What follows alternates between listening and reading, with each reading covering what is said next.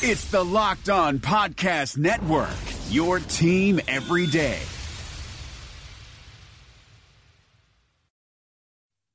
You are Locked On Packers, your daily Green Bay Packers podcast, part of the Locked On Podcast Network, your team every day. RELAX. Relax. We're going to be okay. It is time. It is time. I feel like we can win the table. I really do. You are Locked On Packers, part of the Locked On Podcast Network, your team every day. I am Peter Bukowski, and I cover the Packers for SB Nation. I cover the NFL around the internet, and you can follow me on Twitter at Peter_Bukowski. You can follow the podcast on Twitter at Locked On Packers. Like us on Facebook. Subscribe to the podcast on iTunes, on Spotify, on Google Play. Wherever you find podcasts, you'll find Locked On Packers, the #1 Packers podcast in the state of Wisconsin, and the show for fans who know what happened. They want to know why and how. And you can always find us on the new podcast app, Himalaya, with curated podcasts and playlists. They have everything the modern podcast fan needs.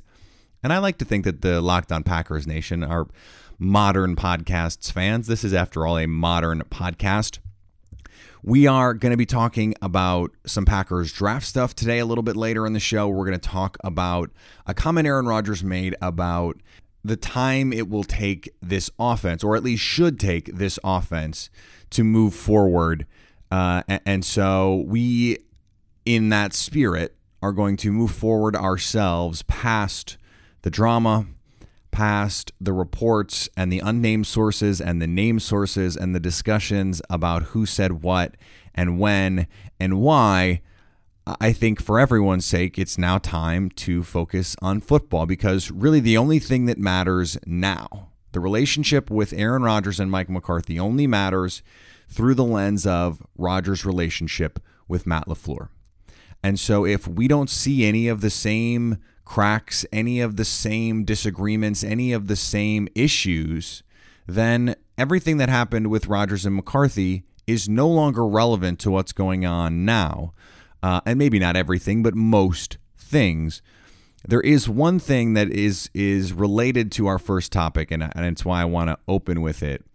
The offense that Green Bay is going to run is different than Mike McCarthy's offense. And as such, I've tried to make it clear that we have to stop viewing Green Bay's draft needs through the lens of the old offense. This new one is going to be different. Now, there's also going to be some holdover, some similarities, and there are mechanical differences, namely that there aren't as many audibles at the line of scrimmage, or at least it doesn't seem right now that Aaron Rodgers is going to be able to just go up to the line of scrimmage and call whatever he wants. That's not part of the offense. Now, maybe that'll change.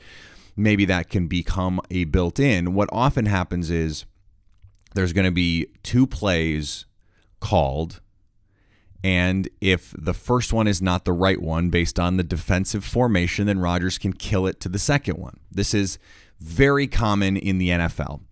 And that is not exactly what Rodgers has been doing the last few years. We learned he had essentially full autonomy to say, I don't like that call, I'm going to change it. Even from a call in his helmet that Mike McCarthy called, he can just not even relay it to the team, not even need to call an audible, just say a new play. Or within the confines of that play, change a route based on something that he's been seeing, something that he thinks can work in that moment. There's going to be a little bit less flexibility, or so we think. And, does that affect the way that Rodgers reacts to play calls? Does that affect the way that he reacts to what he's seeing on the field? Will he want more in terms of the ability to change plays at the line of scrimmage? Maybe, and maybe not.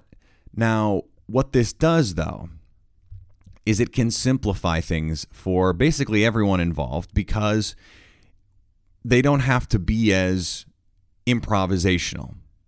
A play is called, you have a job on that play, go do your job. And foundationally, there's going to be a few base concepts, and then there's going to be tweaks to those concepts, formational differences, personnel differences, but foundationally, they're going to be the same concepts. They're going to rep those concepts. They're going to be core to this offense. Everyone should know what they're doing there every single time. There's not going to be, thousands of different plays and variations. There are core concepts, and then, maybe they'll run it out of trips. Maybe they'll run it out of a 2x2 set. Maybe they'll run it out of 11 personnel. Maybe they'll run it out of 21 personnel. That flexibility is what makes this offense so difficult to defend. And this is what Rodgers said about that transition, because Matt Ryan and Atlanta, early on, they struggled with Kyle Shanahan's offense. Matt LaFleur's offense is going to have some serious similarities to what Kyle Shanahan did in Atlanta and what he's doing in San Francisco. There's going to be elements of what Sean McVay is doing in LA, but there's also going to be elements of what Green Bay used to do under Mike McCarthy. Rodgers said this isn't like other transitions where you kind of get a pass for the first year or two to get acclimated to the system. And he's went on to say he expects the Packers to compete for championships right away with Matt LaFleur and this offense, that there should not be an adjustment period. Now, number one, Rodgers has to say that because he only has a limited window left. He can't afford to be wasting seasons, so he has to be going in thinking right now Green Bay can win. Green Bay is set up to win a championship. He has to believe that. But we have discussed on this show before, you look around the league, new coaches recently have been able to make significant inroads in year one, to the point that by year two, their team is either in or competing for the Super Bowl. Sean McVay, Doug Peterson, and Matt Nagy. Obviously, it was not just the offense last year, although the offense was better. It wasn't great, and that was what everyone, heralded him for as this new offensive genius. And I genuinely think he is. It's just that the defense got a lot better, and that was the biggest reason why they went from, the doghouse to the penthouse. Green Bay doesn't have to do that because they have talent on the field. They have Aaron Rodgers. Rodgers is going to get the system, and that part of it is not going to be a question. Where I think things are going to be easier for everyone else, and this in some ways goes back to the first point, but also goes back to the transition part of this. Mike McCarthy's offense was so predicated on individual matchups. And as Ryan Grant pointed out in the Bleacher Report piece, that offense works great when you have matchup problems at every level of the field and you have 5 receivers that you can go to and a tight end who no safety or linebacker can cover and a run game that can work. This offense is more predicated on spacing. It's more predicated on illusion. It's more predicated on the actual play design than how well the individual player performs in that system. So if you do your job in that play, the play is going to work. The play is the thing that can help you win. So it makes Rodgers' life easier, because he's not having to Superman. He's not having to pick out specific matchups, and he's going to have to do a little bit less work pre-snap. And then post-snap, it's a similar idea, because the receivers, they have a route. And there's obviously every play, there's going to be variations. Oh, if it's press coverage, it's this. If they're playing off, it's this. There's still going to be those changes. But this offense is going to be less reliant on the receivers to be great individually, because the play design can get them open. This is an offense that loves to use tight end leaks, where basically you have everyone going one direction, the tight end flows out the backside, is wide open and in space, and all of a sudden you've got free yards. This offense is very good at manufacturing yards, or at least the offense we think we're going to get. Again, this is all based on, it's speculation, but it's speculation that is informed by, the offense that Matt LaFleur grew up in, that he learned, and that he ran last year in Tennessee. Personnel is always going to change how you view your team and how you view them in terms of the best way for them to succeed. And so there's going to be changes early on and growing pains. And that's not to say that this offense can't look different in November than it does in August. There is going to be an evolution, and it is going to be an adjustment period for everyone. But I think, as I mentioned the other day, as Rodgers ages, what he needs is an offense that runs the ball more. Drew Brees and Tom Brady have benefited greatly from an offense that plays with balance. He needs an offense that is not going to make him make every play, because the more plays he has to make just by individual sheer force of will and greatness, the more opportunities he's going to have to get hit. And so the more you can either set it up so you've got a max protect deep shot on. The Patriots love stuff like that. So do the Saints. The more that you can get the ball out quickly and in the hands of your playmakers, we're going to see more receiver screens and stuff like that in this offense. The play action passing game creates bigger windows and, generally speaking, holds pass rush at bay, less opportunities for Rodgers to get hit. This is the kind of offense that suits what Green Bay wants or should want from their quarterback and their offense moving forward to protect Rodgers. It is also the case that it should be easier to pick up because there are so many crossover concepts. Nathaniel Hackett, again, comes from that base West Coast system. So there's going to be some translation there. But then also, there's just a lot of nuance that you need in the Mike McCarthy offense, and individual skill and talent that you might not need in this offense, and that makes it, theoretically anyway, much easier for everyone to get acclimatized to what's going on, which should also, theoretically, mean they'll be better sooner. The reopening is right around the corner, and there's a chance that no one has seen your balls in months. Don't ruin your first post-quarantine date with a ball fro. Would you show up on the first day of school without a haircut? Manscaped is here to provide you the best tools for your grooming experience. Do you really want the next person to see your down there hair to think you weren't expecting anyone to see it? No one wants that. The Lawnmower 3.0 is the best hygiene tool for the modern man. Because of their ceramic blade and skin-safe technology, your snags will be reduced while preparing yourself for post-quarantine life. The Perfect Package 3.0 comes with the new and improved Lawnmower 3.0, water-resistant, cordless body trimmer, performance boxer briefs, and a travel bag for you to use when you're done quarantining. The Perfect Package 3.0 also comes with the Crop Preserver and Crop Reviver, the perfect 1-2 punch to keep your 1-2 punch fresh all day long. Subscribers to the Peak Hygiene Plan get a new replacement blade refill for your lawnmower trimmer delivered to your door every 3 months, making sure your trimmer stays fresh and clean so you can too. There is a light at the end of the tunnel, so treat yourself for making it through quarantine with the Lawnmower 3.0. Get 20% off plus free shipping with the code LOCKEDON at manscaped.com. That's 20% off with free shipping at manscaped.com when you use the promo code LOCKEDON. Matt Williamson brings the scout's perspective to the Locked On NFL podcast.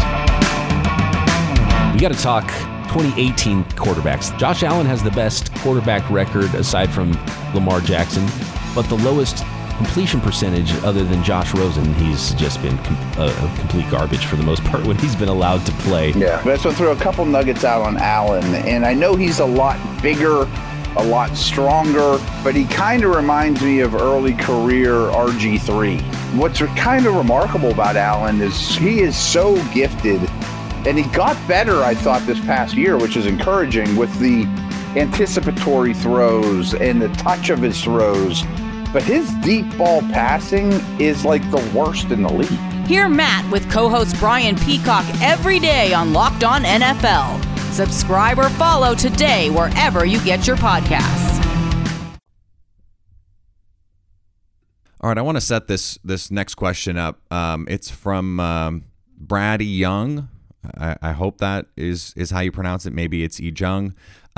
He said, for the Q&A, what about trading Graham to the Patriots and swapping the 44th for the 32nd pick and picking up an extra mid-round pick? Use cap space and add depth in free agency and move up with 3 first-round picks. Thanks. So I actually was able, we did a mock draft for Locked On Packers and the Locked On Podcast Network, and I was able to do this. I was able to trade back into the first to get an extra first-round pick. If there is a way for Green Bay to do that, I would be all for it. Now, they already have 2, so getting the third, that provides a unique luxury. But we're talking about if you add 3 blue-chip players to this offense or players with blue-chip potential, suddenly that looks very different. Now, the difference between 2 and 3, I don't know how big that is. What is the gap? What are you giving up? I don't think you're going to get much for Jimmy Graham. So, that's not something that I think is going to fly for most teams. The other thing is, I don't know what the value is other than that 5th year of the contract for trading up to 32, for example. Now, in our host mock, I traded up to 31 because there was a particular player I wanted to get. I'm not going to spoil it, that I thought there was a decent chance could go at 32 because of the needs that the Patriots have and the kinds of players that they generally pick in that range. I think Green Bay could see value in that. I had ended up having the 30th and 31 picks. That's pretty nice. And I got 3 really good players in the mock draft. If our mock is any indication of what Green Bay does or has the chance to do, players who are going to be on the board when they are picking, Green Bay does have the opportunity to add a handful of really, really high-level talented players. I think the scenario that makes more sense in terms of trading and moving around and being aggressive, I love the idea of, let's say Ed Oliver's off the board. He is still my number 1 pick for 12. Andre Dillard followed closely thereafter. Let's say Ed Oliver's off the board and Washington comes and says, we love Drew Lock or we love Daniel Jones or whoever, and we'll give you 15 and the 3rd round pick to move down to 15. All right, the Packers, they love Dillard, they love Bush, they love Hawkinson, they love Burns. All those guys are there at 12. They're certainly going to be, at least 2 of those 4 are going to be there at 15 because Washington's not going to take one of them. And so now you have to deal with Miami, and that you have 2 slots for 4 players. Now, I am generally of the mind that they're probably not going to value them all the same, but let's say they do. Now you move down to 15 and you can get one of those guys. I think Packer fans are weary about Hawkinson at 12. They seem to, for some reason, feel very different about that at 15. Fine, cool. If it makes you feel better, let's do it.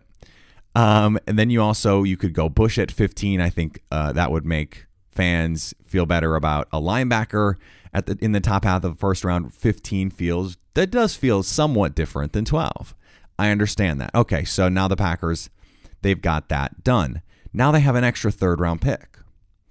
They could package 30 and that new 3rd and their 3rd and move up because Washington and Green Bay in the 3rd round actually pick back to back.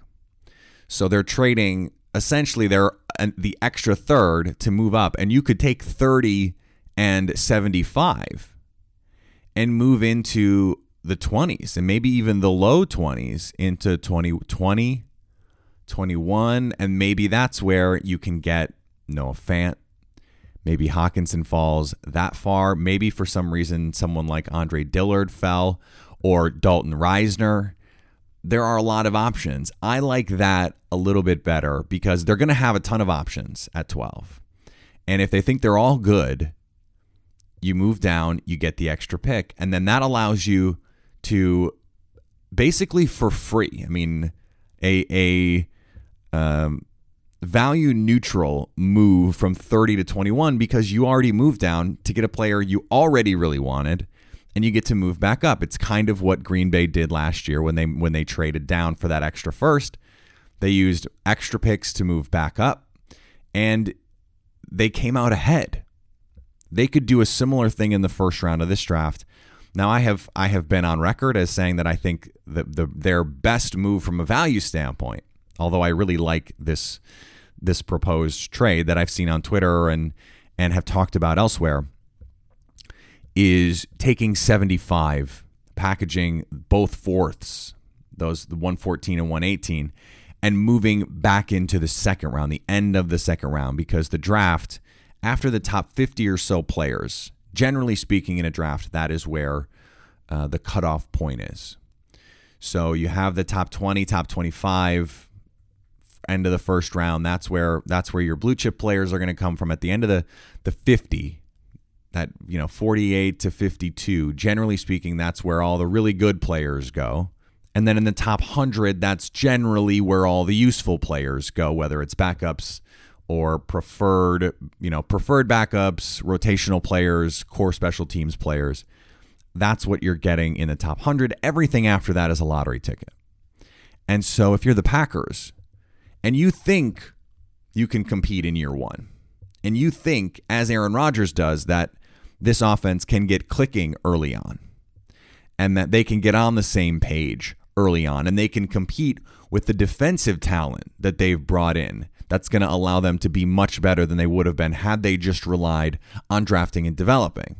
If they feel that way, then being aggressive in terms of moving up makes sense, because you're paying for, number one, you're paying for talent, and you're paying for certainty, because you don't have to hope you can get a good player in the fourth round if you're using that pick to move up to get a player whose probability of hitting is higher. That's really all you're doing in the draft. Every pick is a risk profile, basically. And so in the first round, you've got about a 40% chance of getting a really good player. And the chances of that player being good fall as you go down the draft. Maybe you have a 5% chance of getting a good player in the fourth round, a 2% chance, whatever. That is what's changing. There's no guarantees in the first round. In fact, more often than not, your first round pick is not very good.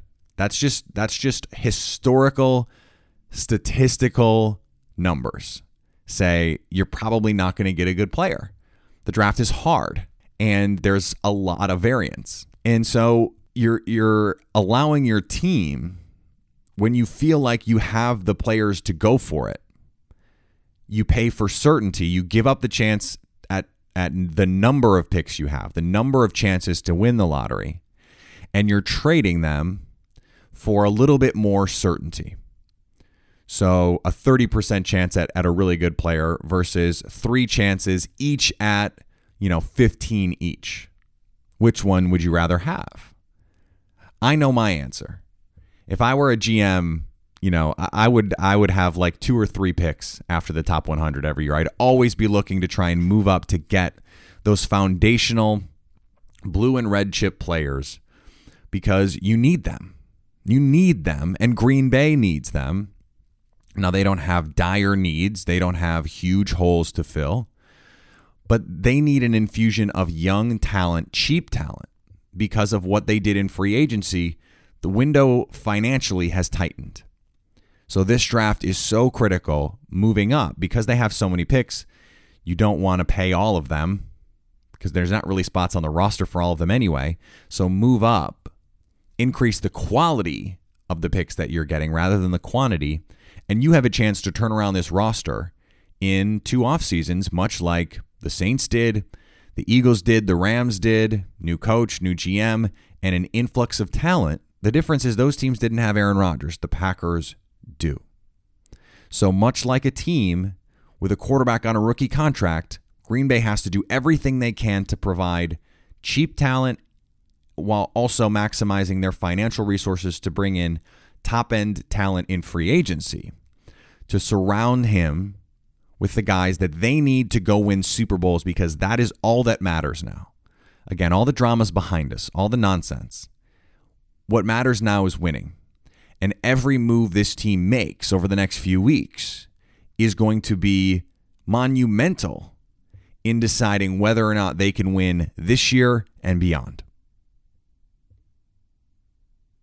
All right, we're going to be back tomorrow as part of a new schedule as we lead up to the draft. There's going to be 5 shows a week for the next 2 weeks. And we are going to do special draft shows after the Thursday night. As soon as the Packers make their picks and the first round is over, there's going to be a Locked On Packers. Now, it's not going to come out right away, but we'll record one. The same with Friday. And then the following week, the Monday show, will have a week recap of the weekend and big picture look at what happened in the draft. So Monday through Friday, through the draft, with special edition shows through the draft. And those won't be extra shows per se. They'll come out a little bit earlier than they would otherwise. I apologize for the lateness of this episode today. Traveling, got the opportunity to go to Augusta and see everything that goes on there. If you ever get the opportunity to go, I highly recommend that you do so. Even if you're not a huge golf fan, it is just an absolutely great time. It is a throwback. You can't have cell phones, but you can smoke cigars. So, I mean, what else do I really need to tell you? I shouldn't need to sell it any harder than that. Remember, you can follow me on Twitter at Peter_Bukowski. You can follow the podcast on Twitter at Locked On Packers. Like us on Facebook. Let other people know that you're listening to Locked On Packers and that you like it, because we're not like other shows. We do things differently here, and that's why you listen. You can also subscribe to the podcast on iTunes. You can subscribe on Spotify, on Google Play, and on the all-new Himalaya podcast app. And anytime you want to hit us up on the Locked On Packers fan hotline, I'm going to try and incorporate more mailbag content the next few weeks as we push toward the draft with the extra show. I should be able to get that in. Hit us up at the Locked On Packers fan hotline, 920-341-3775, so you can stay Locked On Packers.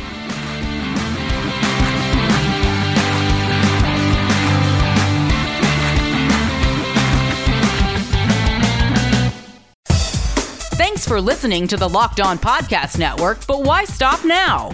Check out the daily Locked On Podcast Network for your favorite NHL team. Find it right now in your favorite podcast app, and be sure to subscribe or follow so you never miss an episode. The Locked On Podcast Network, your team every day.